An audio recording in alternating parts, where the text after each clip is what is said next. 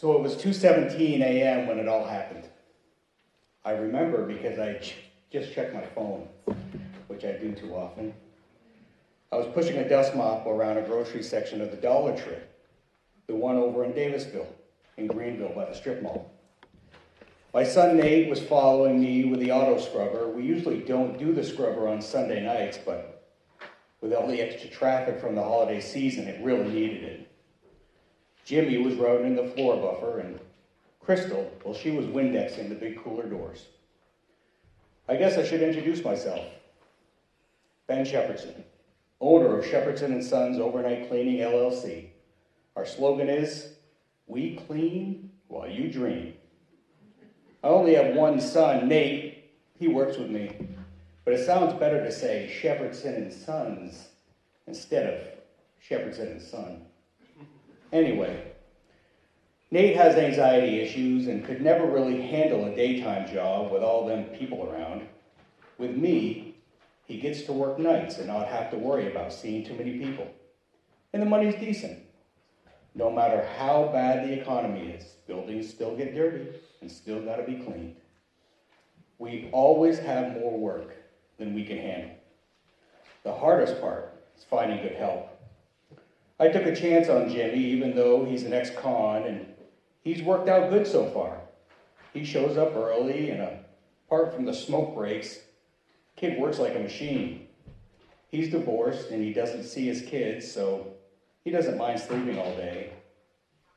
Crystal, she's given me some headaches, but I kind of feel sorry for her. I mean, DCF told her that she has to work if she wants to keep custody of her two kids.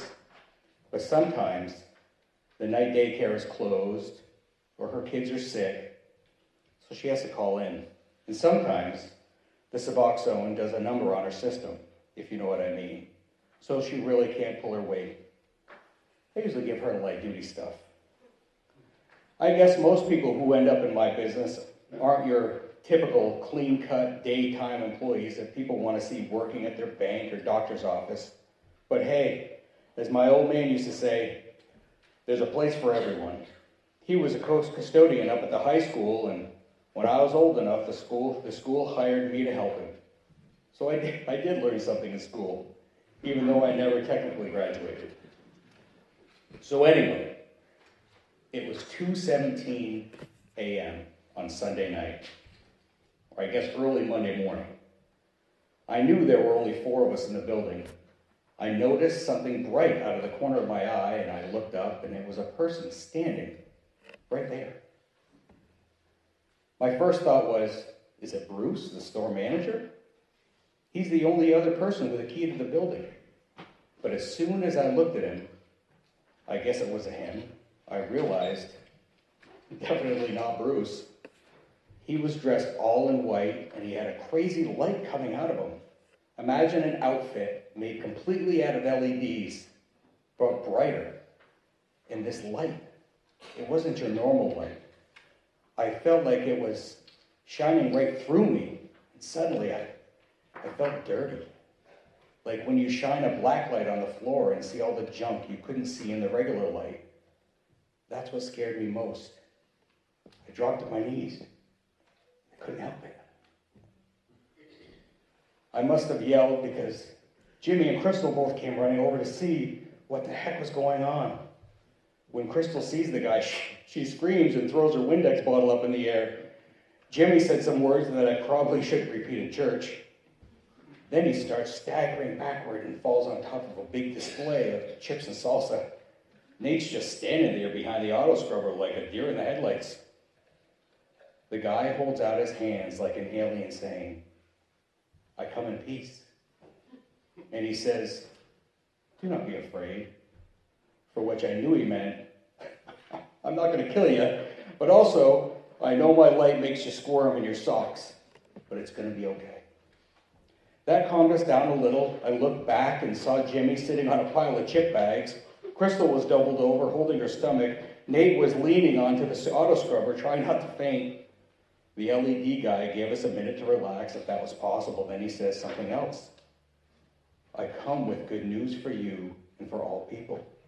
Today in Davidsville, A Savior has been born to you. He is the Messiah that you have been waiting for. He is the Lord. I was having trouble wrapping my head around all he was saying. Wouldn't you?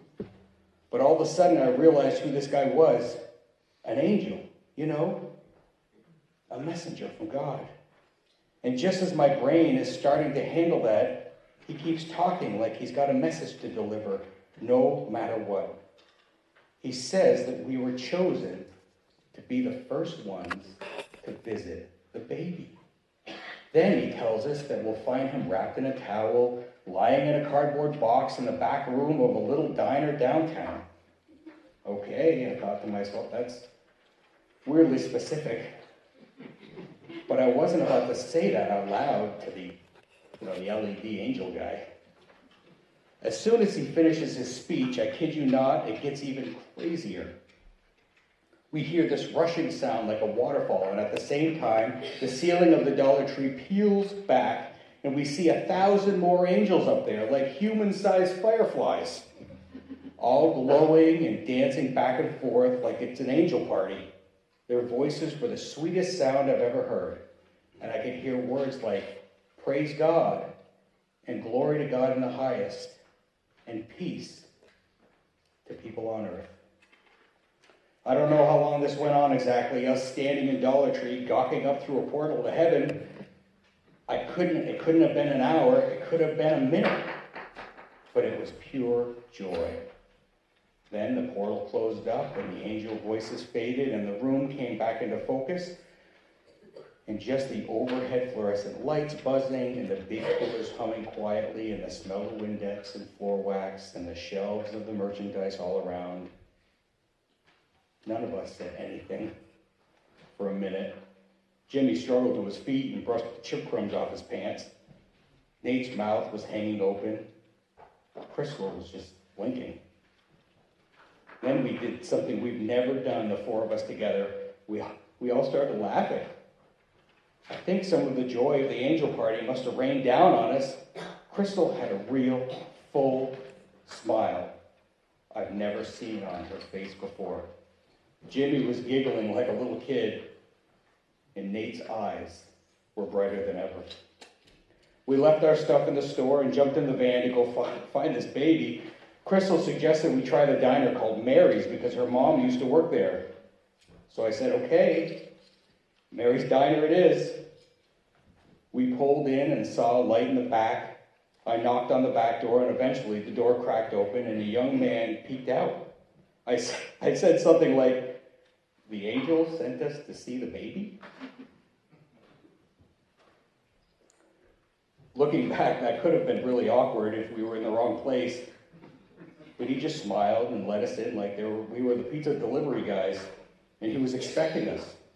So we followed him in quietly, and sure enough, just like the angel said, there was the baby.